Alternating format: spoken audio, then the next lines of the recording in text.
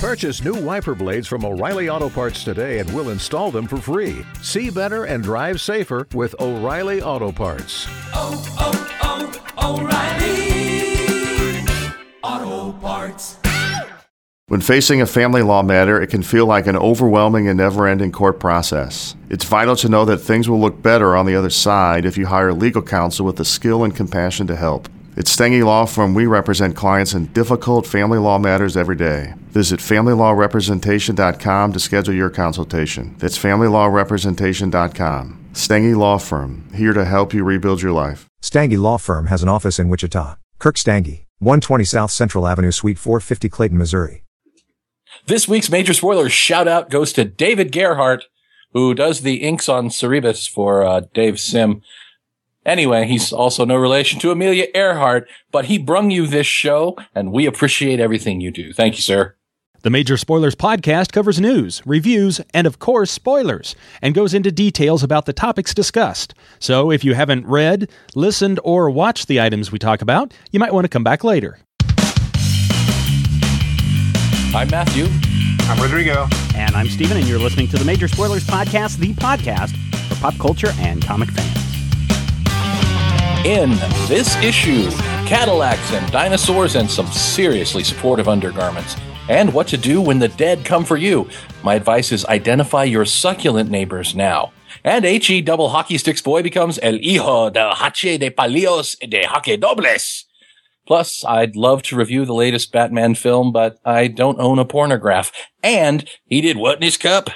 Also, help us find the Stuckies. It's a ha. That was a Yoda joke. It didn't work for me. I'm trying to move on. This has been a test of the emergency spoiler system. Had this been an actual spoiler emergency, you would have been rustled by now. We now return you to the Major Spoilers podcast, already in progress. Hey everyone, welcome to issue 200 of the Major Spoilers Podcast. So glad that you're here for the complete Major Spoilers experience, or at least a part of it. We decided this week that we are all too busy to deal with a big brouhaha surrounding issue 200. Brouhaha? Ha ha ha ha. Come on, Rodrigo. What's going on, man? You had a wild, crazy birthday last week, and now you just don't. Now you just aren't hitting on all cylinders. That's right. Well, it's because now that I'm 27, I'm too cool for school. You're one of them. Now that he's 18, he can buy cigarettes, and he's still a little nauseous. Yep. All right, this week, let's get into the show by talking about some news. Then we'll have some questions from our listeners, reviews, and, of course, our big trade paperback of the week. Actually, one or two trade paperbacks of the week, depending on how far people read. In our news section, here are our topics. Hollywood wants to put movies in the home. Dr. Zola to appear in Captain America movie. Rise of the Apes. Star Wars casts available on TomTom GPS. And the HTML comic site taken down by the FBI and comic publishers. And there goes that wheel around and around and around and around and around and around. Star Wars cast available on the TomTom GPS. I need to renumber these so that we get a better one. I think you really do. So I'm waiting for the R2-D2 version where you're just driving. It's like, I've had GPS for, I don't know, almost 10 years now in my car. And to tell you the truth, my name's Steven and I buy technology the day it's available. The voice is not the best kind of voice out there, you know? Steven actually writes for a technology or he writes for technology sites. So sometimes he gets stuff before it's available. Sometimes, but not always. Thank you, Apple. Mm-hmm. So TomTom, the GPS company, has figured out a way to put different voices recorded into the system so that as you're tooling down the road, instead of listening to the turn right and 500 feet, do not turn left, or there will be a drowning in your future. So they have gone out and they are going to put Star Wars voices in your TomTom that you can select from. I don't know if this is going to be free or not. I'm sure they're going to charge you a pretty penny for it.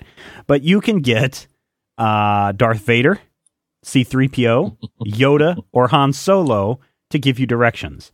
Now, the commercial that we've had up on the Major Spoilers website, the YouTube video, does have the voice of, not John Rhys Davies, James Earl Jones. Mm-hmm. My guess is I haven't seen anything about if they're actually using Anthony Daniels or Frank Oz or Harrison I think Ford Anthony Daniels is busy writing Batman, isn't he? No, he's doing C-3PO. Oh, that's Tony Daniels. Tony Daniels, yeah. Yeah, same guy. So I don't know if they actually have hired all these people to do these voices, but on the one hand, it's kind of cool. On the other hand, nerd. I want to get on I-70 and hear, "You're all clear, kid." Yeah, that would be pretty cool. Rodrigo, thoughts? Do you use a GPS when you're traveling the highways and byways of Kansas? I don't, because a lot of the highways and byways of Kansas don't exist as far as satellite image is concerned. And I think as far as like the rest of the universe is concerned, I'm pretty sure that I've been on the same road multiple times, someplace between Pawnee Rock and the next town over, and it's never quite the same length. It's kind of freaky out there where there's no one around. Yeah. Sometimes it takes longer to get back from places. It actually is physically longer. It depends on which way you're driving. If you're driving east, it's always faster because you're going against the Earth's rotation, and if you're driving west, you're going with the Earth's rotation. Are you seriously trying to put the Earth's rotation? I want to know what you guys think of. That doesn't matter, because no matter what, the wind in Kansas, the wind is always blowing in the opposite direction from where you're going. Right. I just want to know what you guys think about Star Wars in your GPS navigation system. I'm worried about how much, like, not worried, but I wonder how much it's going to cost. And I wonder if there's like a discount package where instead of getting like Han Solo and Darth Vader, you get like Grand Moff Tarkin and Chewbacca. And Greedo and Ponda Baba. Yeah, Greedo. Or you get all the unintelligible ones. You get Ponda Baba, Chewbacca, and R2-D2. The really good one would be the Jabba the Hutt. Solo. Except Jabba keeps giving you directions to the local Stuckies. Yeah. Well, Jabba will send you to Stuckies. The man didn't get to be 9,000 pounds by not eating those incredibly, I want to say pecan logs. Pecan logs. My wife loves them. I can't stand them. Well, I don't have a TomTom GPS. We've always got Garmin, and in fact, I think the built-in one that's in our new car is a Garmin as well. So built-in GPS. I will not be able to get the 8-track. That's 4 more tracks than you got. We've got an 8-track in the house that still works. So and we've even got the 8 tracks to go with them. What a nerd. Hey, let me ask you real quick. What do you guys think of this Rise of the Apes, the sequel to the Marky Mark Planet of the Apes movie? Meh. Exactly. All right, moving along. We did have one other thing where it's like the HTML comics being taken down. Oh, yeah. I do think that the one thing that they got going for them, whatever the next project is, they can just go out there and say, our last website was taken down by the FBI. Yep. Yes, I don't know if that's such a great thing anymore. Hopefully the guy won't go to jail, but who knows? I don't think he scans the images. I think he waits for someone else to scan them for him. So he's like that middleman that gets so many people in trouble. He's the middleman. Hey, man, I know a guy who knows a guy. On the one hand, I can understand why the publishers want to protect their property. Mm-hmm. And that's certainly part of why they were taking this down. But I think the other part really has to do with protecting not their property, but the digital distribution of their comics. Because let's say DC, who is not doing any digital comics, suddenly says, hey, we're going to charge $2.99 for digital downloads, and then they create something that may or may not be similar to what HTML Comics was doing, and suddenly HTML Comics has a reason to sue. So in this case, DC and Marvel and some of these other publishers are actually there trying to not only protect their property, but also protect the distribution method for the future as well. Well, and there, it's the RIAA argument again, which is, how am I going to get you to pay? How am I going to monetize whatever it is that I'm selling if you can walk over there and read it for free? Right, exactly. And I will say this, for people that, even the RIAA came out just recently, or a government study came out recently and said, hey, all these reports from the RIAA and all these recording industries that say that piracy is having an impact on the business ain't true. In fact, when questioned and when pressed, the RIAA, or whoever the reporting body that's always claiming piracy is ruining the industry, says, we just kind of made that up. We have no statistical proof. This came out in a big congressional hearing a couple of weeks ago. And here's the thing. This is the first I've heard of it. I think it's the first Rodrigo has heard of it. Yeah. So... Well, come on. I mean, if people believe that piracy is having an impact in the industry, one only has to follow. And again, I'll mention Apple, but look at iTunes. There are more people buying songs legally through iTunes than people pirating stuff. And so there's no now statistical proof that piracy has any impact on the music industry. And I'm going to bet it has little to no impact on the movie industry and has zero impact on the comic book industry. Now, I know some people will say, oh, no. I mean, I never buy comics. I just read them online. Well, that may be one or two people, but you weren't going to buy it anyway, so it's not like you're actually taking money out of somebody's pocket.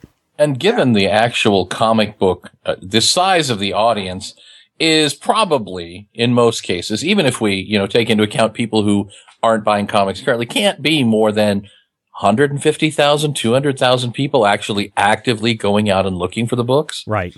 They're selling 50,000 copies of a good top of the line new comic. So, 10%, 5% of 50,000 people, we're not necessarily looking at millions and millions of people, which... Yeah, let's just say that 50,000 people go out and get this week's Justice League Generation Lost issue. Right.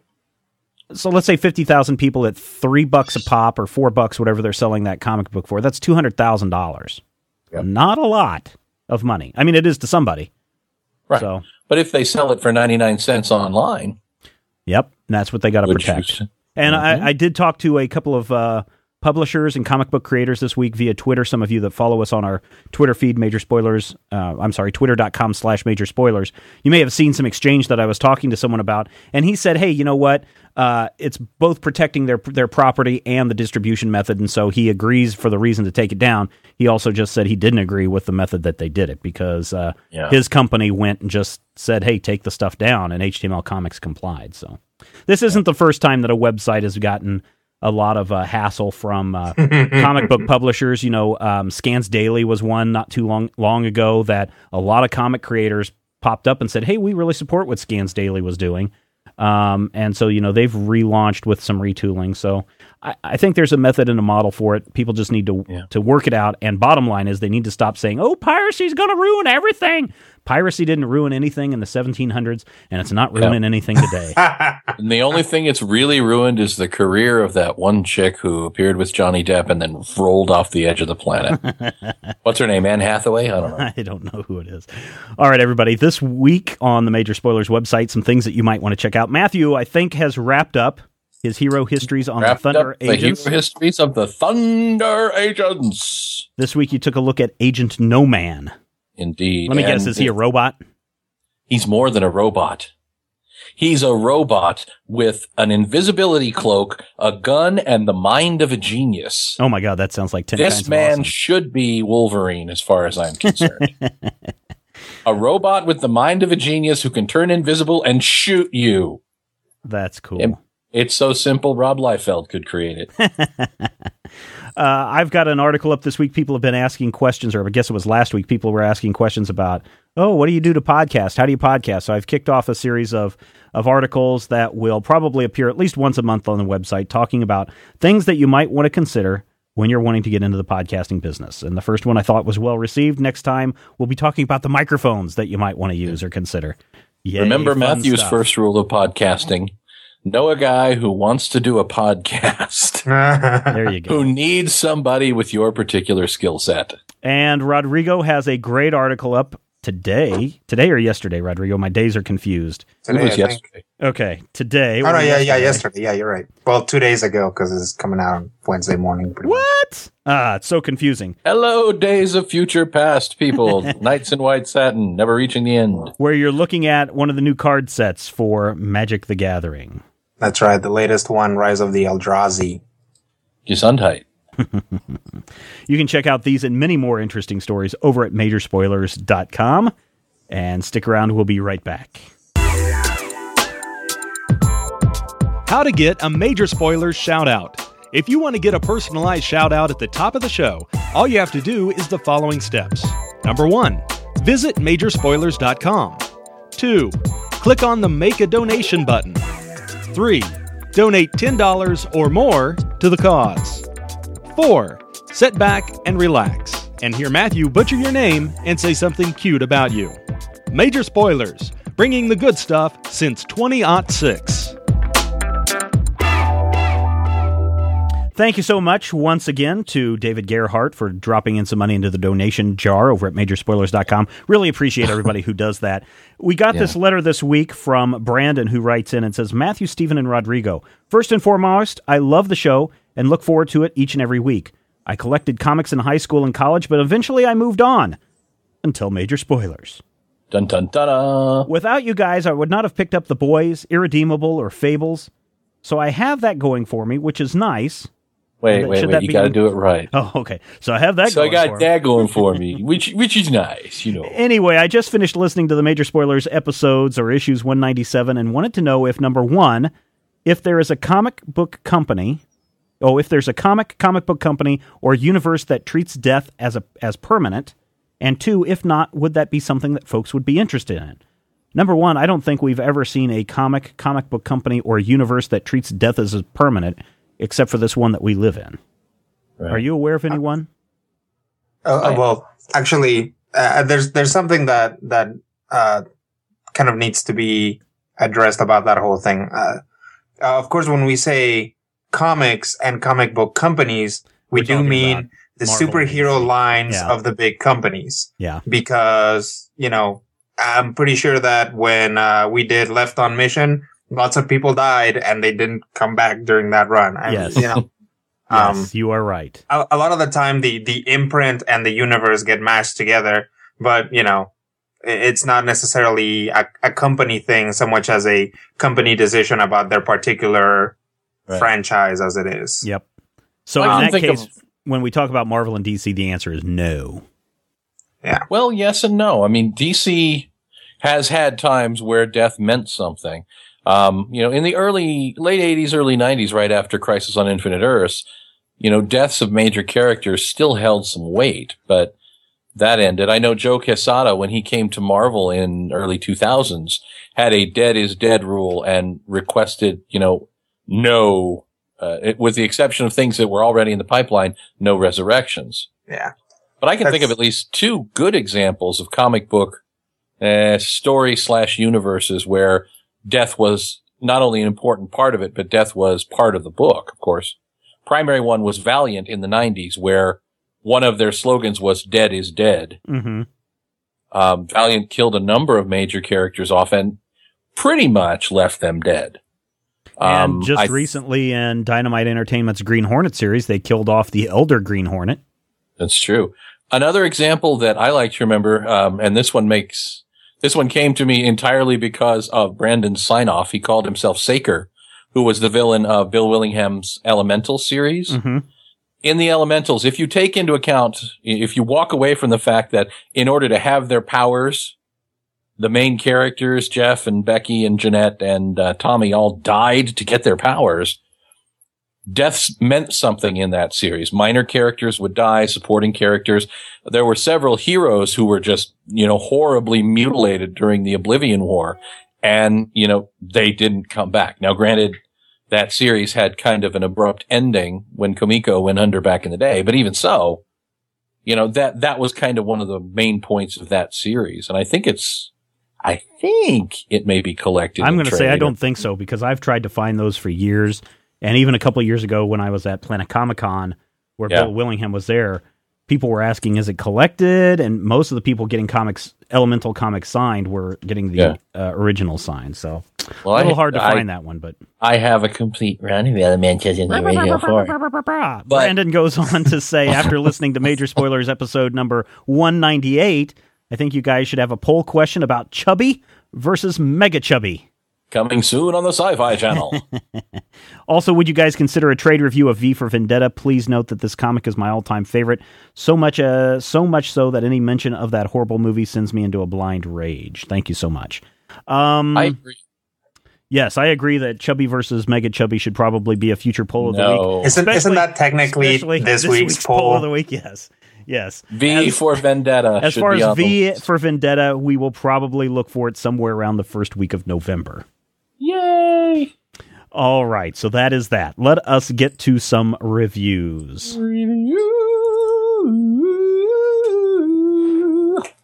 And if you're wondering what Rodrigo means about poll of the week, we'll be getting to that shortly as well. It's definitely a poll. It's not a short one either. And somebody's dancing on it, if you know what I mean. So this week, we've got a look at Hellboy in Mexico, Cars driving around the tracks, and Irredeemable from Boom Studios. Who wants to kick things off? Not it. All right, so I will go ahead and take a look at Hellboy in Mexico. This is a one-shot by Mike Mignola and Richard Corbin, not that Richard Corbin, who is the artist. Sure? I'm pretty sure. So the big thing about this series is if you've ever wanted to know what happens if Hellboy were to ever meet up with a team of luchadores, then this is an issue that you will want to check out. It was released on Cinco de Mayo, and the story finds Hellboy and Abe Sapien waiting for a pickup in a deserted town in Mexico. They seek a refuge in an old church where Abe discovers this altar with all of these pictures on it, and just so happens to have a picture of Hellboy and 3 luchadores, which then launches Hellboy into recounting this tale that happened in 1950s Mexico. In this area that Hellboy was sent to, they're being terrorized by all manner of sick and twisted vampires, and the art here is really fantastic.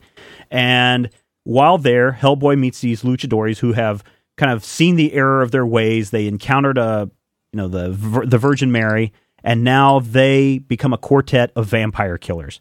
And they roam across the land, killing vampires by day and getting wasted at night. And during this tale, Hellboy recounts that he never learned their names during this entire months that they were together, but he did become friends with the youngest brother. And of course, in Hellboy's universe, the minute you become friends with somebody, something's bad's going to happen. So we do find out that the younger's name is Esteban, and he is taken by a swarm of vampires in the middle of the night and turned into a monstrous giant vampire bat, who also happens to be a luchador wrestler. Well, he wouldn't lose his first class just because he multi-class. Yes, exactly. So when Hellboy and the 2 remaining brothers find out about this, Hellboy has to climb into the ring where the 2 beat each other down until Hellboy finally puts him out of his misery, which is kind of a nice thing about Mignola when he writes Hellboy. He tosses in a perfect blend of humor and horror, and then he all ties it together with a bit of character developing tragedy. In this issue, it's Hellboy killing his good friend in order to save him, and through Mignola's words, readers can tell that this has a real big impact on Hellboy's life, because he even points out at the beginning of the story, I've never told this story to anyone. Okay, and so you can tell that having to kill this person he was really close with is really troubling to him. On the humorous side, though, Hellboy ends up following the death of this friend, or this turned monster, he spends about 6 months blacked out, or in a blacked out state, brought on by severe drunkenness, where he doesn't even know what happened during that time period. But then at the very end of the issue, we discover that Hellboy became a famous wrestling luchador running the circuit in Mexico during that 6 months that he was blacked out. So nice. Yes, very nice indeed. What else is nice? As I mentioned, the Richard Corbin art. It's so different from Mignola's signature style, but it's one that's really recognizable when you see it any place. There's an immense amount of detail in every panel, and Corbin really brings a lot of horror to these creatures that he's creating, these vampires and these other monsters that are running around, just creepy as all hell. Overall, Hellboy in Mexico is a great one-shot that not only exploits the release date, but tells a bit of Hellboy history that changes his overall timeline. And with most Hellboy titles and offshoots that are getting the miniseries treatment this day, I got to say it's really refreshing to read an issue that's done in one. So I'm giving Hellboy in Mexico 4 slices of meatloaf, or 4 shots of tequila in this case. Hey, Stephen. Yes. It is that Richard Corbin. It is that Richard Corbin. All right. Excellent. It's the Richard Corbin, because I had thought that he had done the art on The Crooked Man previously. Yes. And Corbin's own website does recognize Hellboy in Mexico is the Richard Corbin who did Den for heavy metal back in the day. All right. Well, there you go. But I wasn't thinking of that Richard Corbin. I was thinking of a different Richard Corbin. But that's okay. So it wasn't the Richard Corbin that I was thinking you were thinking when you were thinking. Exactly. Which Richard? Was this the Richard Corbin we went to high school with? Yes, that one. Oh, yeah. He was a dick. Yeah, exactly. So Hellboy in Mexico was a great amount of fun. I say check it out if you still can. It might be gone. It's a one shot that probably did not have a high release. So, although I think you can actually buy it from Dark Horse's site. Oh, okay. Well, Rodrigo, I say buy it. Okay. What do you say about Cars number 5? It's cute. It's basically our friends from the Cars movie are involved in, and it's like every character from that movie, plus a couple new ones. Yes, it is. Are involved in this cannonball race, and if you've ever actually watched, oh god, what is it called now? Cannonball Run. Is it Cannonball Run? Yeah. If you ever watched that, if you ever watched Wacky Races, like the Hanna-Barbera. Oh yeah, the Hanna-Barbera one. Yeah. It's actually very reminiscent of that because, and it has that same. It makes me ask the same question because, everybody's partnered up. So it's Lightning McQueen and Mater and the two girls, Flo, and I forget what the Corvette's what the Porsche's name is. And then it's Chick Hicks, who's the main sort of bad guy of Cars, and the new character who's basically like his version of Mater. Oh yeah. What's his name? Drift King or something like that. Yeah, this something big like that. old, a big old tow truck. Yep. Yeah. Okay. So ask me how I know that. Ask me how I know. Hey, Steven, how you know that? Because I got a 2-year-old who's fascinated with everything Cars, and every time he hears that I'm going to the bookstore, he wants to go and he wants to get a Cars comic book. So we've had every single one, and he makes us read every single one. And the issues are mightily torn up because in some cases he reads them nonstop. Well, that's cute. Or annoying, depending on which side of the fence you're on. So yeah, I'm on the side that sees that kid once a week. So I will. So you're in the annoying camp too. All right, excellent. Well, I am in the annoying camp. But it brings up this because Chick Hicks and the Drift King keep trying to slow down Lightning and Mater, which means that usually they have to be ahead of them to slow them down. Which, brings up the same thing as in Wacky Races. Like, why don't they just keep going? Why don't they just like speed up and try to win the race, in a fair fight? And of course their plans backfire on them and the two central characters kind of get ahead. This book is well written. It's really nice because if you watch the movie, like there were a couple characters I'm like, I don't remember this character. And then as soon as you read their first thought balloon, it's like, oh, that's who that character is, or their word balloon, because the voices are like they capture the voice of each character really well. Yeah. And it's like, oh yeah, this is the Stoner van, and this is the the Sarge. The Sarge. This is the cop car. These are like the ridiculous hot rods. Yeah. So it's all there. It's a really cool, it's a good continuation of Cars. It brings back little jokes about that were in the movie, like tractor tipping and stuff like that. Yes. So all around it's pretty cute, and it has a really cute intro page. Like you can totally see that animated in your head, just like the first page. Like, and now here they are, the most daredevil group of cars to ever spin their wheels in the Route 66 dash. You're going to have to come over and read the comic to my son, because when my wife reads it, it's just like, my son finds this interesting. She doesn't do voices. You do voices. Yeah. You got to do voices. Got to do voices. Yeah, you got to do voices. You got to do the voice and you got to do the accent, or else there's no reason to read the book to the child. When I do green eggs and ham, my son just won't stop laughing. Mm-hmm. Mainly because I can't read. Hey,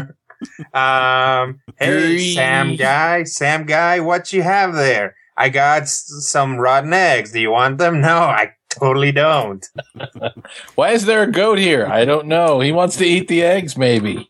I'm going to give this 4 slices of meatloaf. It's really solid, other than the fact that it's stuff that I've seen before, but even that makes it cute and relatable. it's a nice, simple story. It's like, it is kind of like going back and watching Wacky Races, or a slightly more, like age appropriate, Cannonball Run. Although there's one little thing in here where like, the boys, was it Ramon and the van, the VW van, are kind of teasing the girls about who's going to get ahead of them. And Flo says, why don't you make like a fender and get bent? Which I thought was a little strong, but like Matthew hinted in the like Matthew said in the intro, Cars has that thing going for it, it's like, he did what in his cup kind of humor. Yeah. So it's something that'll go over the kid's head, but that, if you're sitting there reading to your kid, you'll actually get. Yep. Good times. That's from Boom Studios. Out this week from Boom Studios. So very cool. Boom. Out last week from Boom Studios, Irredeemable number 13 by the great Mark Waid. Indeed. Irredeemable is the story of the Plutonian who, for all intents and purposes, could be Superman. But he's gone El Bonzo Seco and for some reason is trying to kill everyone and everything, and yet somehow still has things that mean something to him. It's actually a pretty realistic psychotic break. In recent issues, though, because he went insane, the United States government, and stay with me here, hired an extra-dimensional demon to capture all the other superheroes and take them into custody so that they too would not flip out and kill people. Okay. Which is pretty interesting. The only one who got away, well, technically two got away. Charybdis, there used to be a long story. Scylla and Charybdis were a team. Charybdis was killed. No, Scylla was killed. Charybdis turned himself into the survivor. He somehow was sucked out of this dimension and is fighting the Orion the demon in space. And the only escapee is Bete Noire, the single best superhero name of all time. This issue is all about Bete Noire. And it's kind of, I don't know how to describe it. It's kind of one of those change of pace issues where you've been running at full speed and all of a sudden we stop. And it's not necessarily a bad thing, but it's definitely odd in terms of the pacing. Betty shows up in kind of a refugee camp and finds her dad. And we get her first, her bird's eye view of what happened the day Plutonian flipped his lid. So it's kind of it's a flashback story, but it's really taut. And we see some of the heroes who died in the onslaught, and we see the moment where Bete Noire had the ability to stop all of this and chose not to, because to tell the truth would reveal the fact to her husband that she had slept with the Plutonian. Yeah. Bete Noire is dealing with some serious guilt at this point in time. And of course, we see the huge fight, the first fight with the Plutonian, the day that he killed Sky City, the day that he killed basically a room full of 8 and 10-year-old children and just kind of lost his mind. And we end with Modius, who is kind of the Lex Luthor of the world. Right. Lex Luthor to the Plutonian, somewhere all by himself with the body of one of the dead heroes, Scylla. I have no idea what this means. Bringing back somebody from the dead. Oh, back from the dead. Well, I don't know if he's actually dead. I think he may have been put in a coma and left for dead. Comic book dead? Kinda. This issue is actually, it's not drawn by the usual art. The usual art is Peter Krause, not that Peter Krause. Oh, not the one guy we went to high school? No, not the one from Sports Night and 6 Feet Under. Oh, okay. Art's handled by Diego Barreto. I don't know if he's related to Eduardo Barreto, but he's good. It's kind of, I don't know how to describe it. More of a, not blockier necessarily, but it's not necessarily as finished a style, and yet it still works. Right. And I find that, the coloring on the Boom books is always really, really excellent. And this one is no different, because the flashbacks to full-on superhero action are full color. And then we see Betty in the future, in this post-apocalyptic wasteland, and it's all, dark and murky and blue and black.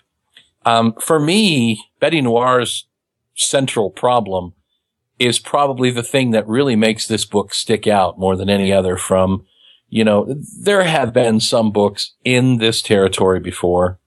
Never a complete, Superman goes insane, but things like the Squadron Supreme have dealt with superheroes going against their principles for what they thought was a greater good.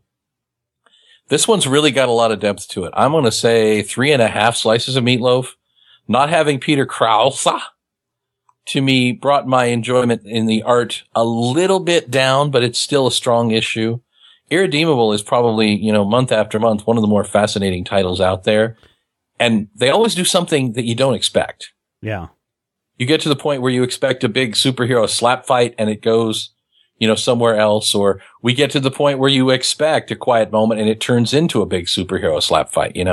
It's never something that you can predict. And I think that's a really good thing. Cool. Well, it's certainly become one of your favorites over the last couple of months. So cool. You can check out these reviews and many more, including a whole bunch of Green Hornet reviews, over at the Majorspoilers.com website. So check that out. Yay. Yay. And now that reviews are done, it is time for... It's time for the Major Spoilers Poll of the Week. Hey, on the Poll of the Week this week, a lot of media attention. You said on the poll. Which is quite appropriate for this week's Poll of the Week. A lot of media attention is being cast upon Vivid Entertainment, the adult video company, over the last couple of months as the word is spreading that the company is set to release an adult movie parodying, making fun of, the 1960s Batman television series. Now, certainly the buzz surrounding the release has prompted Vivid Entertainment to do some other things, including today they announced the launch of a new imprint called Vivid Superheroes, where they plan to continue the superhero porn parody of characters in both the DC and Marvel catalog, including Green Lantern, Captain America, and I'm sure Iron Man is going to pop up at some point. See what I did there? So with Batman XXX, a porn parody set to arrive this month, it leads us to the Major Spoilers Poll of the Week, which is, do you want to see pornographic parodies of your favorite comic book superheroes? We have 3 options. Yes, I want to see my heroes in and out of costume. No, let's keep some things pure and just let comic artists deliver the titillating images. Or C, no opinion. I'm not interested in watching, but not bothered by it either. Did he just say 1, 2, and C? Yes. 1, 2, and C. It's a rough week. I've already had a couple. Never been good at that whole. The worst part about it is that it was pitched as a true or false question. Matthew. Hi, how are you? I think people may be surprised by my take on this because I chose no for 2 reasons. Okay. One, I don't necessarily, I'm bothered in a way, not necessarily that, they're going to have Batgirl naked or that Batman is going to be involved in these things because obviously I think that porn parodies or porn titles at least parodying existing movie titles is a long-standing thing. Right. And I know that, legally speaking, parodying a public interest like that can, in fact, and has been proven in the past to be defensible. But I look at it from kind of a trademark perspective. Mm-hmm. I'm bothered by the fact that Vivid is able to do this with characters who are owned by another company. Right. Without really even going out of their way to say the name Batman. So I said, right. No, up to a point. Okay. But that also does bring up a question for me of, doesn't this really prove that comic books are no longer for kids? I mean, come on.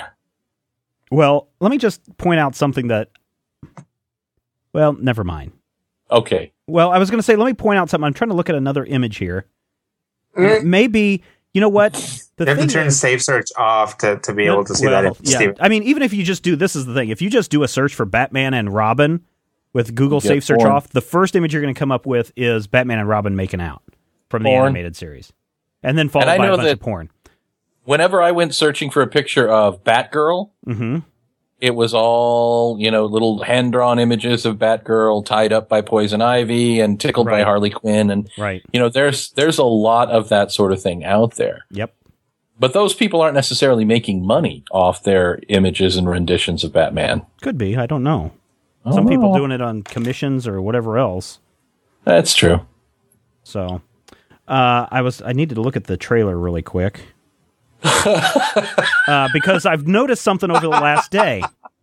I noticed something over the last day. People are like bringing up this question to you, Matthew, that you brought up. What about trademark and whatnot?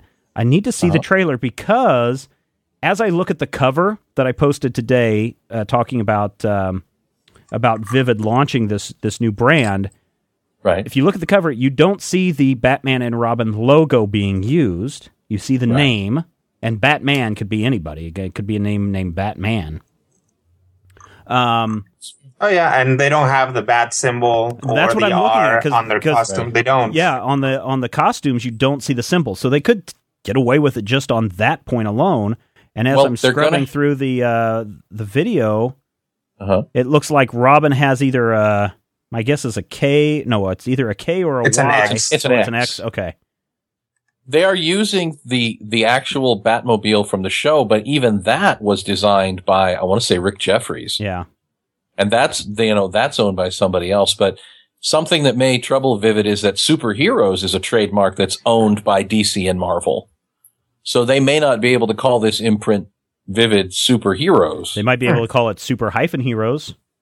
Super-Heroes is trademarked as well. Ah, well, there you go. But Super-Heroes. they could argue that Superheroes is as normal as Kleenex. Sure, a lot of people have. So that's probably why they can get rid of it. So yeah, it's a triple X for the Batman logo and what do we say? An X for the Robin logo. For the Robin logo. Yeah, they're good. It's actually Zobin.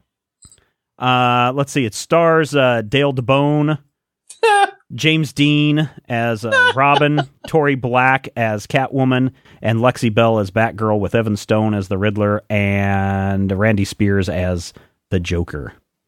And apparently I've seen some images of someone dressed up as Harley Quinn.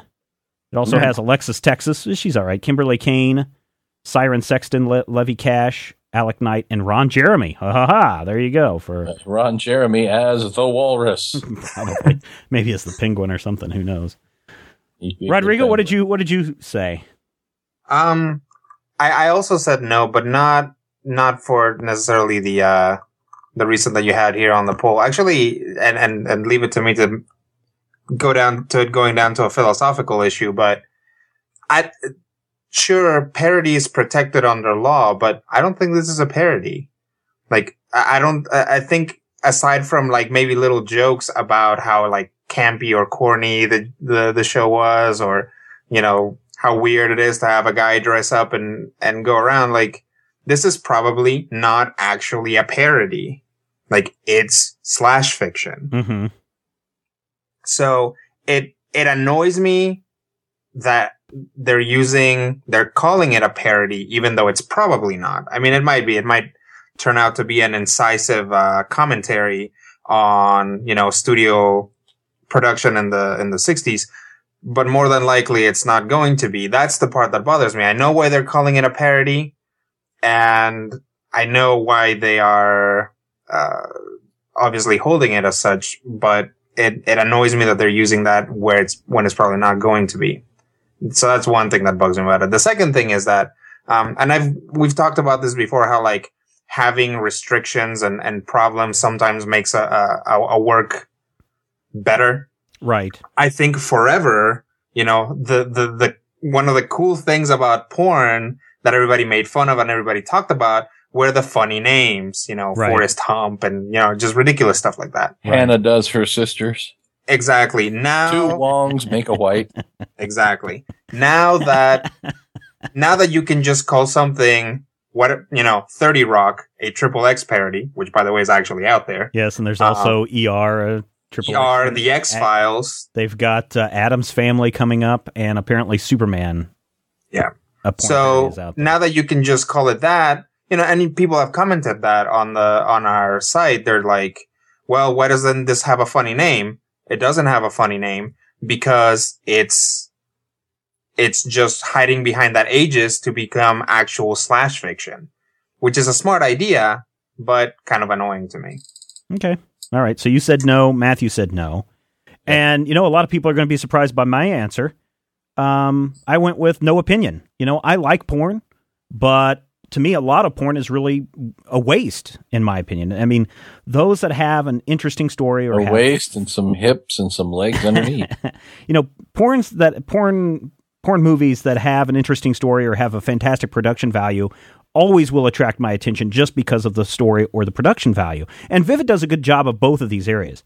I don't agree that porn is exploitation that someone pointed out. No one's forcing anybody to do anything that they want. And most of the adult stars that I've met or had interactions with or regular interactions with are nothing like what people expect or how that they really appear in these videos. Now, that being said, I'm not interested in seeing this movie. I'm not a fan of either of any of the stars in the movie. And really, I think most people are going to be disappointed in the movie once they do watch it. I mean, to make this not so X-rated, screwing is screwing. And a lot of the time, it's not glammed up sex that you see in an Andrew Blake film, nor is it a high concept piece that's found in a small percentage of films that are out there from Digital Playground or others. Most of the time, dialogue is cheesy. There's little to no acting going on at all.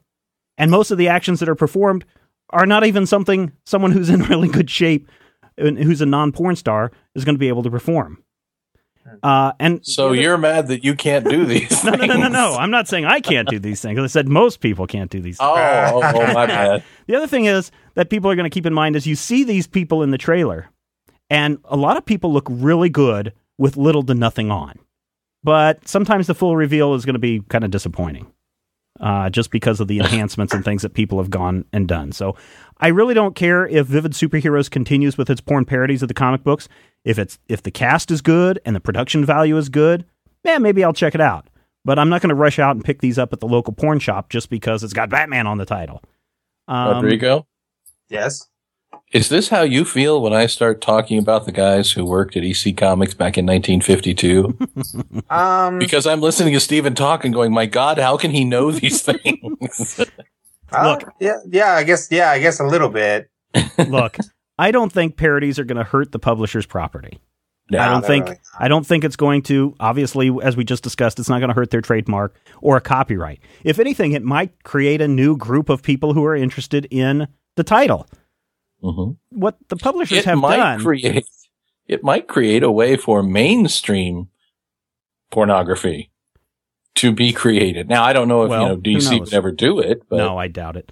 The publishers have allowed slash fiction and the adult-oriented images of their characters to appear for years, often for sale, and they've not made a major crackdown on this. So I don't think that they're going to really do anything with Vivid. I'm sure there will be an attempt, but if they are going to make an attempt, it's going to be more of a, well, we have to, just to show it, as opposed to, we must because it's wrong, kind of an attempt. So I say if you're interested in Batman XXX, a porn parody, I say go out there and enjoy the boobies, enjoy the wangs, enjoy the combo of superhero and naked bodies if you want to. There's really nothing wrong with it. Yeah. And honestly, Stephen, yes, the majority of our pollsters are agreeing with you. Oh, really? Wow, that's a switch. Ouch. What? Jeez, that's hurtful. I said most of the time they agree with you. Oh, okay. And, of course, as I try to scroll down, all of a sudden my entire computer says no. So I'm going to say 157 million people voting with Steve. 303 votes cast so far. Yeah. 41% saying, right now they say 41% saying no opinion. They're not really bothered, nor are they interested in watching. 37% say yes, they do want to see the porn of their superheroes. Yeah. And 22% said, no, let's keep things, where it belongs. Now, I would like to say one thing, and sure. Victoria had suggested that she and I should do a dueling review of this film. Mm-hmm. I would be perfectly happy to do that for purely review purposes. I don't, I thought about it. I thought about it, and I was like, on the one hand, it's enough of a pop culture-y superhero thing that we could justify it quite easily. But on the other hand, I can tell you there's not going to be a story in this. It's going to be a series of, we got to go catch this guy. Batman goes and finds the Catwoman, they screw. Catwoman meets Batwoman, they screw. Then I saw a movie in college Batman, called Bratgirl that was interesting. So I really don't know if there's going to be, that much of a story to where you could actually review. So you'd have to be talking about, okay, what did they do in this scene that took 20 minutes of the time, but only a minute of it was dialogue. So it's not really... I would take that hit for the faithful spoiler rights. I would be willing to... never mind. Because there are some things you do for your fan base. Atlantis says, I'm honestly surprised it's taken them this long. They're usually much more timely about this sort of thing. He's talking about the porn industry. I'm very disappointed that it was simply called Batman XXX instead of something clever. I demand humorous parody titles that lack subtlety. G-Dit. The Pork Knight. Yes. That would be perfect for a Ron Jeremy film, wouldn't it? Thomas says, no, I don't have to see the trailer at all. Pornography is the exploitation of human beings who are often sexual abuse victims. They can label it parody, but it's just a poor excuse to profit from the exploitation of others. And the Litany of Thieves says, my reaction is purely meh. There's a porno parodying everything. I watch porn maybe once every couple of months, and personally could care less what the plot is or what the costumes are. I'm sure it'd be worth a look for a laugh, but I wouldn't bother paying for it. And that's kind of the way I feel as well. Yeah, some of the best porn is watched with the volume turned off and the fast forward button on. And this is the truth about porn. Most of the time, you only need it for about 3 to 7 minutes at a time. I'm just being straight with you. My opening line when I met Charmaine Starr, my opening line to her was, I wish I could say that your movies are great, but I can't get past the first 30 seconds of any of your scenes. Yeah. And on that. So 2 hours of something could be a little long.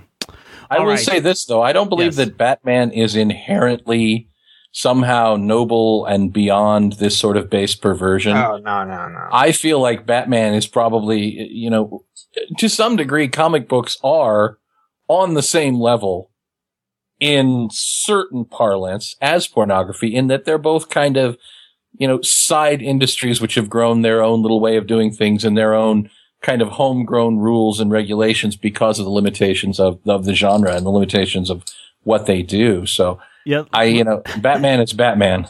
Litany of Thieves posted another comment. He says, on a side note, I imagine that this is the only time that a porn star would look at the source material and think, crap, I need to work out, diet, get surgery, or whatever to look way more like the source material. Nice, yeah. All right, everyone, you can cast your vote on porn star superheroes over at majorspoilers.com. And when we come back, we're going to be taking a look at the Xenozoic era in Xenozoic Tales from Mark Schultz. Hello, I'm Alan Partridge, and this not 61-second review goes out to Sandgrounder. And if you got that reference, you're British. My name is Lidexter102, and I'm not going to give you a 61-second review this week. As some of you may or may not know, it is Major Spoilers' 200th issue. Woo!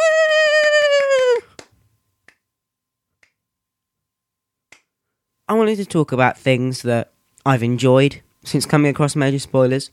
So I came across Major Spoilers in about January of this year through the Critical Hit podcast, which, if you haven't checked out already, please go and check out. It's just awesome. And I was amazed by how professional it was, the depth of the discussion. Just really, really excited about it. And it made me read things and watch things that have had a profound effect on me. For example, Watchmen. I would never have picked up the Watchmen trade without this nudge by Major Spoilers. And go back into the archives and find out it's issue number 81 where they discuss the Watchmen. It's going to make you want to read it again if you've already read it.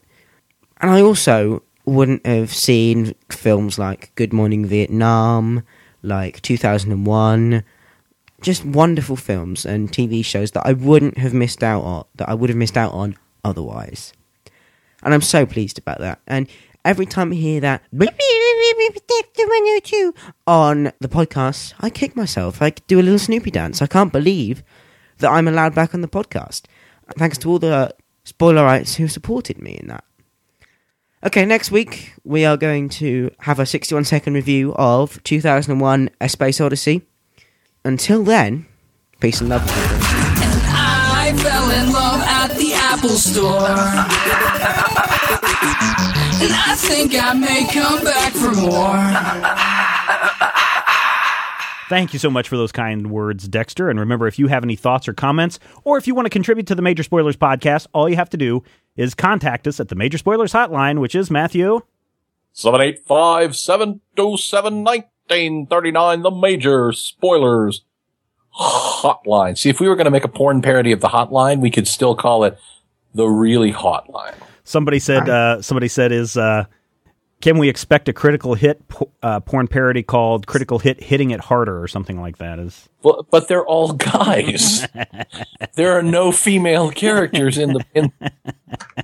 not that there's anything wrong with that. I mean, by no means am I saying that... This conversation needs to end. Yeah, 600 years from now, the Earth will be... I don't know, covered quite different. In Cadillacs. Quite different than the way it is today. Earth has been ravaged by pollution and natural disasters of all sorts in this series, Xenozoic Tales from Mark Schultz. To escape this, humanity built vast underground cities in which they lived for about 600 years. Upon emerging, the humans find the world that has been reclaimed by previously extinct life forms, most spectacularly by dinosaurs, in this new era. Technology, it's extremely limited, but those with mechanical skills command a great deal of respect and influence. And that's where we meet our heroes, Jack, what did you say, Tenric? And the Wassoon hottie, which I forgot her name. I didn't write it down. Hannah Montana. Hannah Dundee. Hannah Dundee, that's right. See, now that's a porn star now. Yeah. Hannah Dundee. And Penny Flame in... Xenozoic Tales with an I. Rodrigo, were you able to read the both volumes or just the first volume? I read 14 issues. Okay, so that's the first 2 volumes of the series. It comes out in 2 volumes. Volume 1 covers issues 1 through 6, and Volume 2 covers issues 7 through 14. So Rodrigo got to read everything. He read the original issues, and I will say this. Some people may have caught on to this over the last couple of episodes. We've reviewed Telos, Battle Chasers, and now Xenozoic Tales, which are 3 series which have never been completed. Mm-hmm. Xenozoic Tales, as good as it is, I gotta say up front, it was a disappointment when it was originally released in its release schedule. And just to kind of give you an idea of the release schedule for this book, February 1987, I was in high school, and Xenozoic Tales came out with issue number 1, 36 pages, black and white. Issue number 2 came out in April. Issue number 3 came out in June. Issue number 4 came out in November.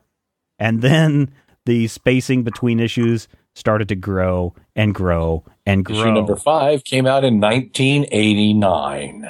Issue number 8 came out in 89. Issue number 10 came out in 1990. Issue 11 in 91. 12 in 92. 13 in 94, and the final issue, number 14, came out in 1996. So I was out of college, married, and living in another state by the time they reached issue number 14. And that was part of the frustration. State? Yeah, it's probably that too. That was part of the frustration with this series because it's so interesting, from my opinion. I found it so interesting. The art is so spectacular that I wanted to read it all the time. But it not only suffered from release issues, but it also went through several different publishers. It went through Kitchen Sink Press. It went through Marvel. It went through Tundra. Tops. Yeah, Dark Horse and Tops finally republished it in color, I think, if I remember correctly, at one point. Mm-hmm. So it was incredibly hard to try to remember, well, am I reading Xenozoic Tales or am I reading Cadillacs and Dinosaurs, which it was sometimes branded as, to get people interested in the series. So from that point, we've reviewed 3 series now that have never been concluded, and I'll give you a hint. People who are listening to this early, you might want to check the Major Spoilers website today on the day of the release of this podcast, because we might have a little special feature about unfinished stories up on the website. Might we? We just might. So, Rodrigo, you are big on the dinosaurs. Uh-huh. So give us a lowdown rundown of Xenozoic Tales. What's the bird's eye lowdown on this caper, whatever that means? Okay. So Xenozoic Tales, or Xenozoic Tales, as normal people pronounce it. It's rare when you and I agree. Yeah, there's that that rarely happens, mostly because when one of us talks, the other one's usually just not paying attention. Blah, blah, blah. Moving along, gentlemen. All right. So, we start out in the city at the sea, city by the sea, something like that. Yeah. Where you kind of get these people that are living in a modern city, but they're kind of behind technologically, and you find out that, you know, there are dinosaurs kicking around. And they're all, there's a big hubbub because an ambassador from another tribe is coming down, and this other tribe has all these different, like, fishing techniques and all this stuff, and they're looking to open trade and do all this stuff. Now, the ambassador happens to be a smoking hottie, that we get to see in various, skimpy to, you know, kick-ass, what I want to say, like... Let's just say about the clothing of the future. Man, they sure know how to make some leather pants that conform to every square inch of the body. Yes, they do. And just to be, you know, cause it's an equal opportunity future. You know, the main male character spends a lot of time also in tight jeans and with a shirt ripped open. So there's, you know, there's stuff for everybody there. So as you go on, you find out more about this world. It's full of dinosaurs. They're kind of technologically behind. And people are just trying to make to get along, you know, farm some things and keep all the dinosaurs from overrunning the city and stuff like that. And as I was reading it, I was like, okay, cool. You know, Cadillacs, dinosaurs, the main male character, Jack Tenrek, is kind of this outcast shaman who loves Cadillacs and has been searching the world of the ancients and finding these Cadillacs and restoring them so that he can drive them around in the desert like a fool. Yes, they run on dinosaur doo-doo. Yep. So if anything, he's a green energy advocate. He really is. He's big into like maintaining the balance of the environment and things like that, and believes that the cataclysm that brought the world to its current state happened because people weren't observing the balance. So he's a very, very much that kind of like, actually kind of sometimes to an annoying extent, a very, radical, like sometimes he comes across as an environmentalist. Sometimes he's basically an eco-terrorist. Yeah. What's interesting about this timeline, and I don't know if this was ever really intended, because like I said, this first issue came out in 1987. Down the line, we learn that in 2010 is about the time when the cataclysm occurred. And, that's right about now. Gosh, scary. And of course, that all has to do with, you might want to read into global warming, changes in weather patterns, seismic activity, all of these things building to this huge world destructive event. So who knows if Mark Schultz was actually foreseeing the future, and someday this may all come to pass, or if it's just a passing coincidence. So what does the Wassoon, what does Hannah Dundee want down here with the City by the Sea? Well, first, you think that she just wants to open trade and stuff, but she has an agenda.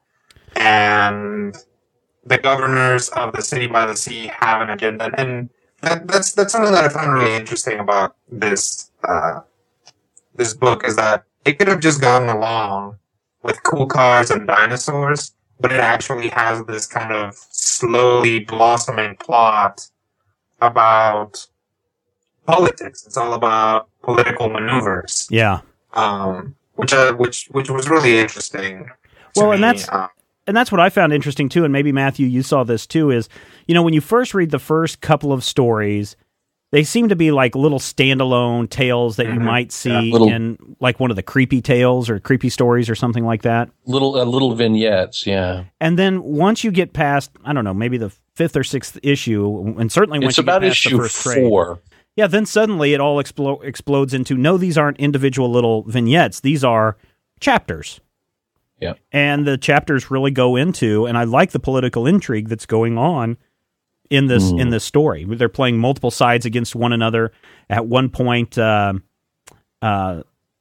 one of the main reasons we discover that Hannah wants to come to the city is because she wants to get into the vaults that are buried beneath the city to get into the library to access the ancient tomes. Well, the ancient tomes are controlled by this crazed woman. I wouldn't even begin to pronounce her name, Sharzat or whatever her name is. And she's not pleased that essentially the woman and Jack show up and totally change the dynamic of how these mole people live, and they're all forced to the top side, which forces her to go on a political tirade to overthrow the government. And she really, by the end of the second volume, overthrows the government and is essentially turning Jack's balanced world into one that's completely unbalanced. Mm-hmm. I believe it's Scharnhorst. It's something like that. I don't know if it's German or Afrikaner, but it's. I want to say it means something, but I don't necessarily know what. It means fat German lady. Well, some of the names, like for example, the guy that likes the Zeeks or like the pterodactyl guys, and eventually he ends up building or getting on a little plane that Jack builds for him so he can fly with them.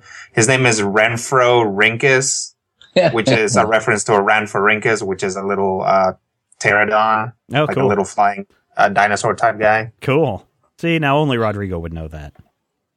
Yeah. But one thing that really bothers me is, now I've never read the Xenozoic Tales. I saw the cartoon. Oh, yeah. Back in the day, the Cadillacs and Dinosaurs cartoon, which took some serious liberties. But when I was reading issues 1, 2, 3, as I was building into this, it built slowly. And I looked at the art and I'm like, man, I'm loving this art every second. Every page reminded me of the work of like Johnny Craig and Jack Davis when they did the classic work for EC Comics on like Tales of the Crypt and all the things that, Well, the art is so nuanced and so incredible. Oh, it is. Especially in the black and white. And the story moves at a pace that I'm just kind of not liking, wanting to go, and it takes about 5 issues before I really started picking up enough secondary cues to start putting together, what the through lines of the story were. Mm-hmm. But, I mean, the getting there was amazing. Every single panel featuring Hannah is just like, wow. I mean, you can look at it. Yeah. Well, it's not not even so much that you look at that. You're like, oh my God, look at just the technique. There's a sequence where she's standing with a rifle and she's got the super tight pants and her little black tube top. And I'm like, and looking at the spotting of the blacks and everything in top and the background and the way she pops out from the gray boulder behind her, I'm just like, it's an amazing technological or, craft related thing. The way he technically breaks down the art and the way the storytelling works is just amazing.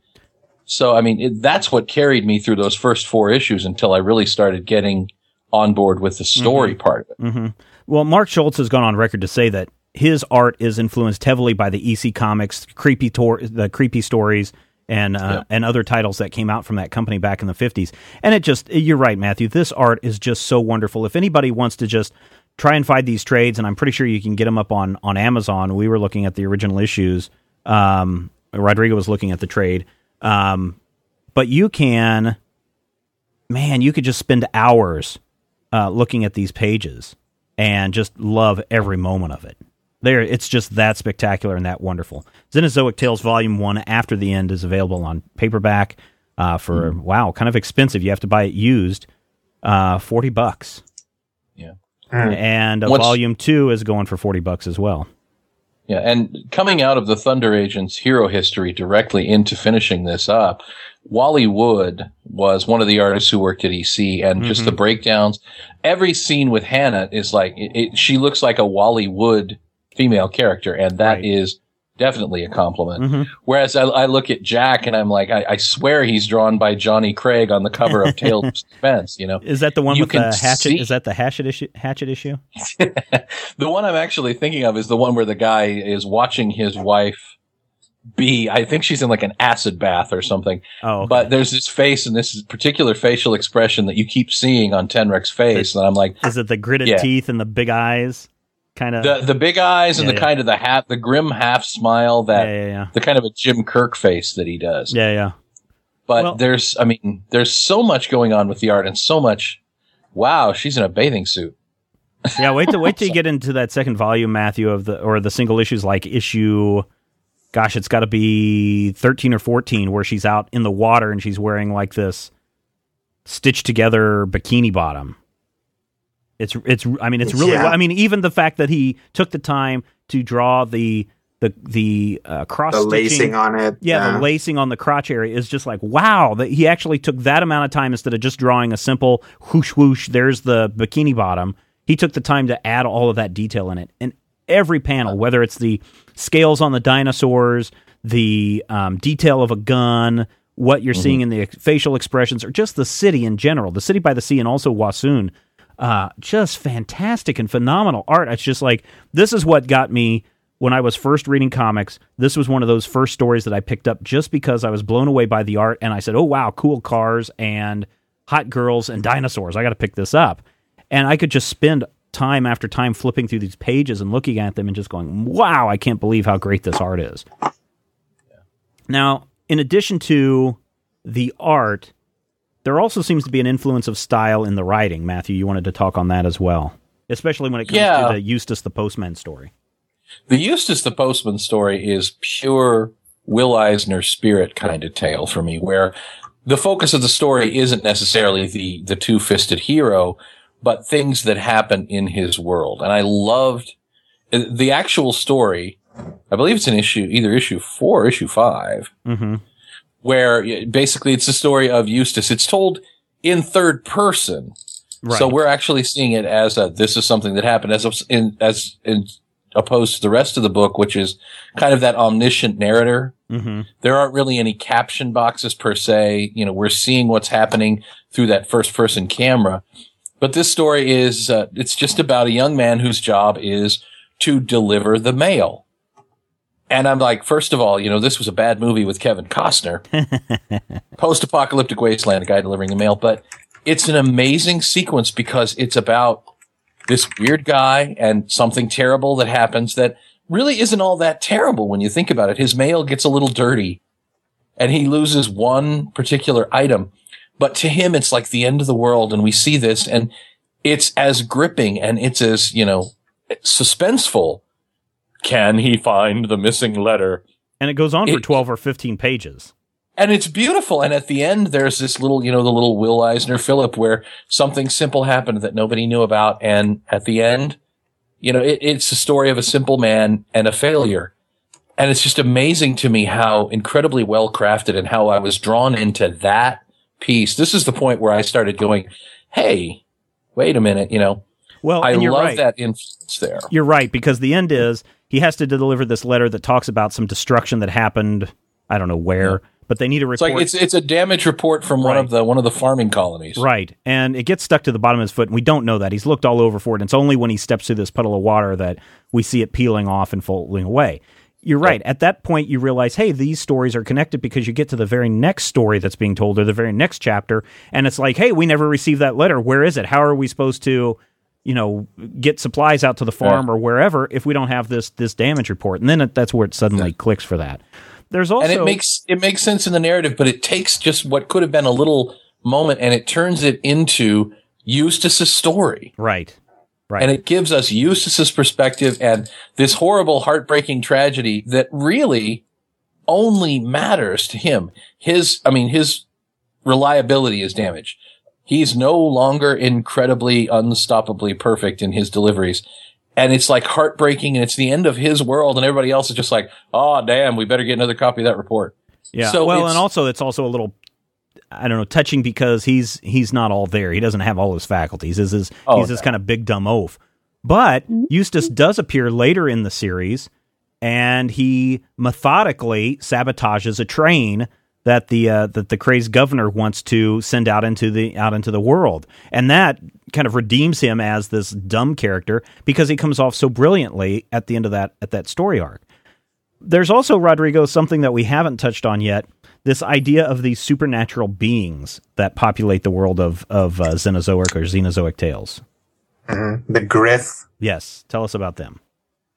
The Grith, and this is one of those things where it's kind of sad that this never got completed because you never get to quite figure out what the deal with them is. But there are these kind of lizard people, and after their first appearance, you realize that Jack has had extensive contact with them. They're kind of like these far off people of the land kind of visitors. But don't confuse them with the Sleestack. That's right. Although they're similar. Actually, for those thinking the Dragonborn myself. Yeah, for those of you who are familiar with Chrono Trigger, they're actually really reminiscent of reptiles, and especially when you put them in this dinosaur context, except the reptiles were kind of against people. But we don't know that these guys aren't because this was never finished. It's cool because, there's in kind of future apocalypse science fiction, there's always this opportunity to bring in concepts where you look at them and you're like, haha, that's cool. These guys can't talk. They can't actually formulate words. So they communicate with Jack through these mysterious little tiles made of wood that have random little numbers on them. And none of the characters know what the deal is with them. And of course they we know that they're Scrabble tiles. Right. And throughout this thing, they kind of like everything else, this, Matthew was, definitely had a point in that this moves very slowly, but also in that kind of slow, methodical way. The Grith become more involved. You find out about who the Old Bloods are, which, Jack turns out to be a part of. And what are the and what their relationship is. What are the Old Bloods? The Old Bloods are the descendants of the people who ran the machines in the bunkers where everybody locked themselves up for 100 or so, or like 200 or 600 whatever years. Yeah. Before they finally discovered that it was safe to come out and people moved back to the surface. Those mechanics kind of had to figure out ways to keep everybody alive and to maintain that balance with nature. So they became these kind of mechanical shaman, like holy men type people, which is, it's a pretty interesting concept. And Jack, as it turns out, comes from that line. And later on, we actually meet another Old Blood who is, turns out to be, Hannah's sort of nursemaid teacher type person. Right. Yeah, it's fascinating when we get into this relationship between the Old Bloods and the lizard people. That is just, it's bizarre, and I do wish it would have been finished because I would have liked to have seen what the end result was going to be of the big reveal. One of the things that's very interesting about this series is the fact that 600 years have passed, and yet people are still trying to figure out how technology works. And I like that idea of people have forgotten about history. I mean, we've seen it before. Today we have people trying to recreate, well, how did they build the pyramids? Or how did, just even not too long ago, how did you make a catapult? Or the trebuchet that they used to launch rocks and boulders at people in a war. Today, a lot of people don't know, how did you actually build those and make them work? Well, that's what we find a lot in Cadillacs and Dinosaurs, is that they don't know how a train works, or very few people know how a train works, or they've never seen anyone knows how to fly. drive a car. Yeah, nobody knows how to drive a car except for the Old Bloods, or a very limited number of the Old Bloods, Jack in particular. So I love that concept in this story. But I think it's also telling a little bit, and I mentioned earlier about this issue 7 with the Japan 2010 incident, that just says, hey, maybe we ought to move away from the computers a little bit and pay attention to how do we run an electric plant, or how do we prevent a nuclear plant from going nova if something should happen. Because I think too many of us aren't aware of just basic mechanical concepts that help us live our everyday lives. But then, right now, we don't have to be. And hey, I bought a book a few years ago. It's a little pocket book it's like 1,000 pages long, little pocket book that tells you everything about mathematicals. You're damn right. I tell you what, when the next house we build, it's going to have a safe room in it that's going to be zombie proof. Something that I really enjoy about this is like Scharnhorst. The names chosen are so colorful and so evocative of things. Because to me, a Tenrec is a hedgehog. But, at one point they're like, and here's my friend, James Ptolemy. I'm like, ooh, I vaguely know what that means. There's a real feeling of alienness to this future world while still being, accessible enough, understandable enough to us, the Schmendricks of 2010, to where you can look at it and say, to them, the Greek, the days of the Greeks and the French Revolution and 1979 are basically all the same thing. It's all ancient history and it kind of blurs together. Yeah. But I like the way that, that comes across in subtle ways through the language and through, you'll see bits and pieces of something that we know, like the Scrabble tiles, that is completely inexplicable to these people. Yeah. It's like the old joke of, in the future, people will think that every corner we worship the god Usmail. Mm-hmm. But I had a point. I was going there. Okay. And then I saw there was a picture of Hannah, and I was just like, yeah, you made a note here in the show notes, Matthew. Boobies. This the Hannah thing is really spectacularly done. Dave Stevens, who did The Rocketeer. Yeah, I love his stuff. It's spectacularly beautiful women, even when she's fully clothed. It's not as though she's not running around in a Wonder Woman outfit even. She's wearing pants and, a top, sometimes a jacket and a top. And even in those sequences, you're just like, my God, that's a striking woman. She'll walk in fully dressed, covered in layers and layers of things. And you're just like, it's almost loving the way he renders her face. But then we meet her mom and her little sister. Mm-hmm. And her mom is just as evocatively drawn, and her baby sister, who's like 10 or 12, you're just like, oh, what a pretty little girl. And you see more than just, Hannah's boobies. You see that, the bloodline and that family resemblance. And it's just amazing what he does with his female characters in general. But Hannah in specific, I'm just like, wow. If this woman were alive, I would follow her around and buy her things. Do you need some soap, honey? I'll buy you some soap. I think Rocketeer, isn't that another series that's also incomplete? It just kind of ends. It ends on a high note, but it just also kind of... Well, the first arc does sort of end, but yeah, it just sort of goes whoop. And, Dave did pass away a couple of years ago, so we won't be seeing any more Rocketeer. You were talking about Betty and how well Betty is drawn. In the original series, I'm actually, as you mentioned that, I had the Complete Adventures, the deluxe hardcover sitting here, and I just so happened to, I got to flip over to that page where he busts in on her doing artistic Betty Page nudes. Yeah. So you have to love that. And it's not even so much of a cheesecake thing, although don't get me wrong, I enjoy the cheesecake bit of it, but it's something that the art is just so striking. Mm-hmm. Even when, when you're drawing an ugly character, Scharnhorst, this enormous, fat, angry German woman who lives underground and is kind of, like Temperance from Firefly. She runs her own little thing and she's tough as nails and she hates everybody and everything. And that's how she gets to be in charge. Every sequence that she's in, you're just like, man, she annoys me. But, she's a commanding presence and she's so well drawn. And from, panel to panel, you don't mistake her for anybody else. Not because, it's not like, oh, well, she's wearing the purple pants and has green skin. That's how I know who she is.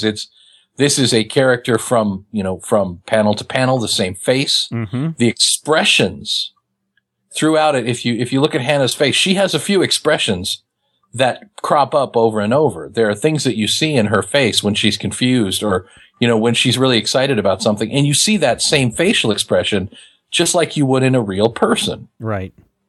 That's amazing to me. LTL Prints is a company that we've been running some articles about. They have these big old wall art, essentially sticky pieces of wall art, 7 feet tall. They've got a couple of them, Flash Gordon. They just announced today, the Mars Attacks prints. They've got Dragon's Lair, the video game, and many, many others. Some Star Trek stuff that's pretty cool.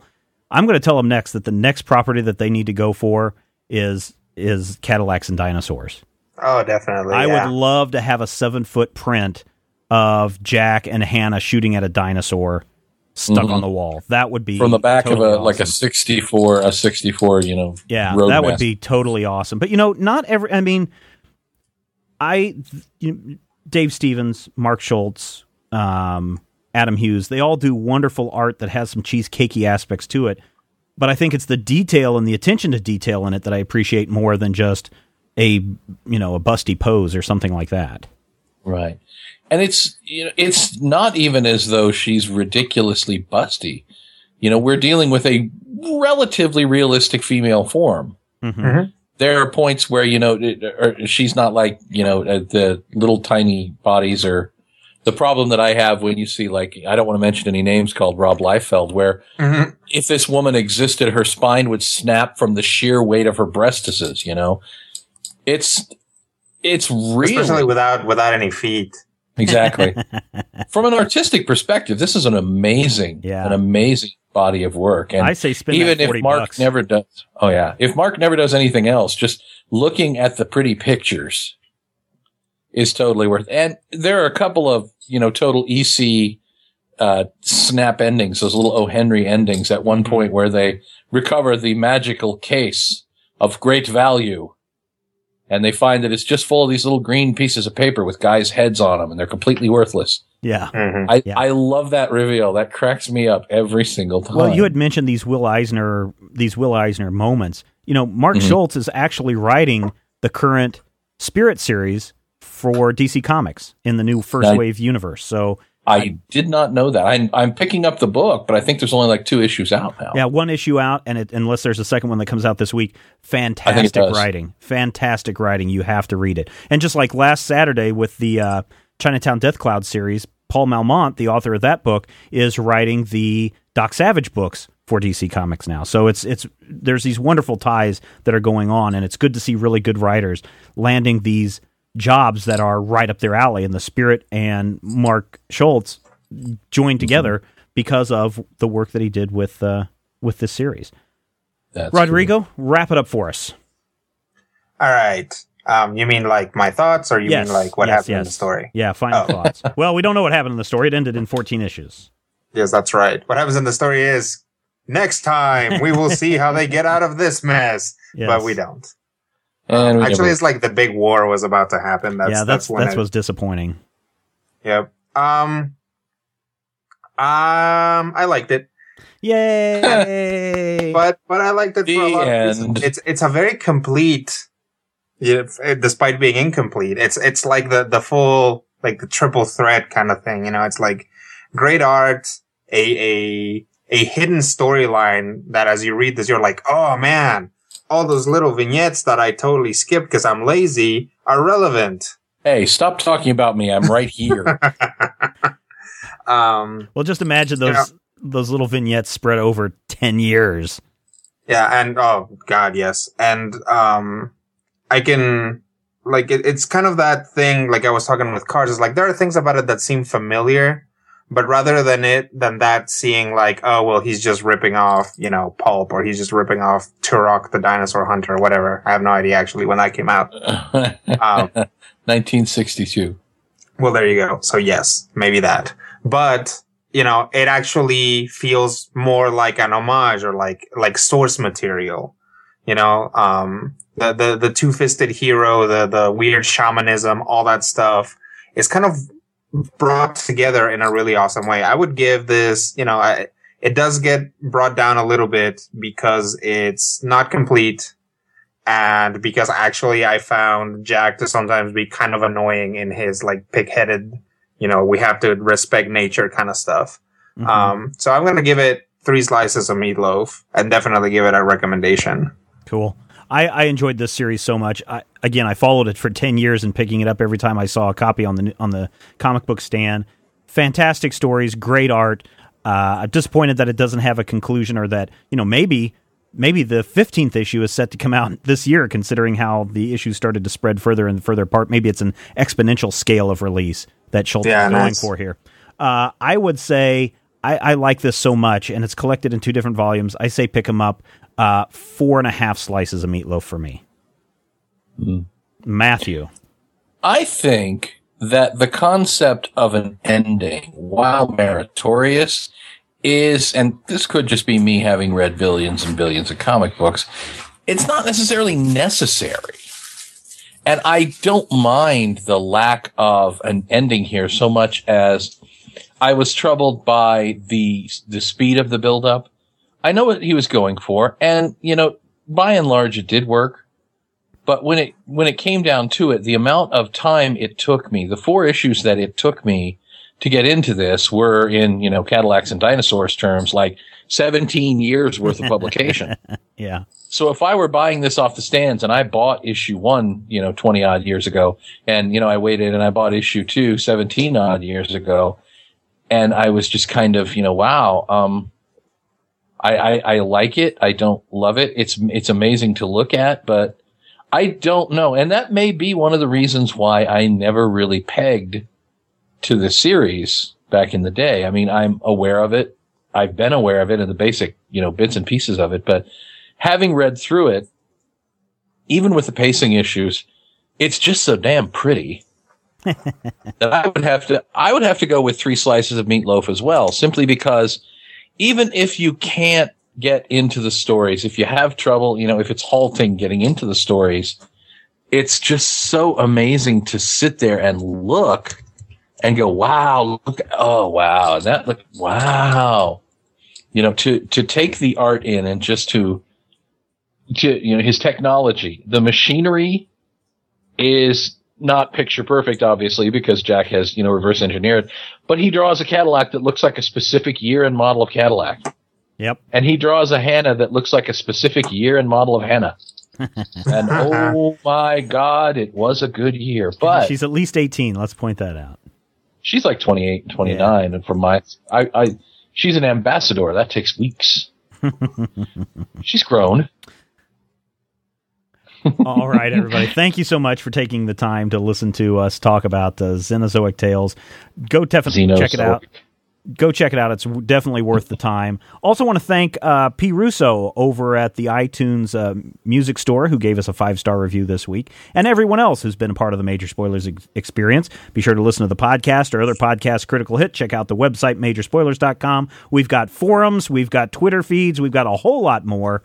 It's all right there for you. Next week, we're back to the normal, or as normal as you can get when we're talking about Warren Ellis, as we take a look at the Absolute Authority Volume 1. Why? Because we know that you love comics, and we do too, and we will talk with you next time. If you have any questions, comments, topic ideas for future shows, or would like to sponsor a show, send an email to podcast@majorspoilers.com. Visit Major Spoilers at majorspoilers.com, and be sure to check out the Major Spoilers Forum. You can also follow Major Spoilers on Twitter at twitter.com/majorspoilers and on MySpace at myspace.com/majorspoilers. If I had the X-ray vision of a Superman, I could save a few bucks and stand around and read through the covers of the comics on the stand. But although every other page would be backwards, I suppose I could still read the evens and the odds. Well, I don't know. Guess I haven't thought this all the way through. Plus, as soon as the comic book store guy knew, he kicked my butt out on the corner. What a major spoiler. What a major spoiler. When I think about a better way, if I was hulking green or gray, I could just bust through that brick wall, take their comic books away. But then the little meat would deal with all the tanks and bombs and guns. Have you ever tried to read a series with all that going on? Guess I need to rethink this plan. How would I back and board my comics with such huge hands? Guess I already told ya. What a major spoiler. What a major spoiler. Yeah, yeah, yeah. What a major spoiler. What a major spoiler.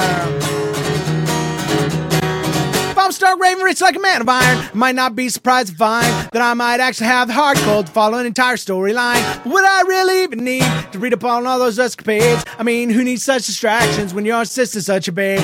But the downside is such a beast, being shot up in a fun bee in the Middle East with a gang sign throwing soldier. What a major spoiler. What a major spoiler. Yeah, yeah, yeah. What a major spoiler. Whoa, whoa, whoa, whoa. What a major spoiler. Major Spoilers Podcast. Copyright 2010.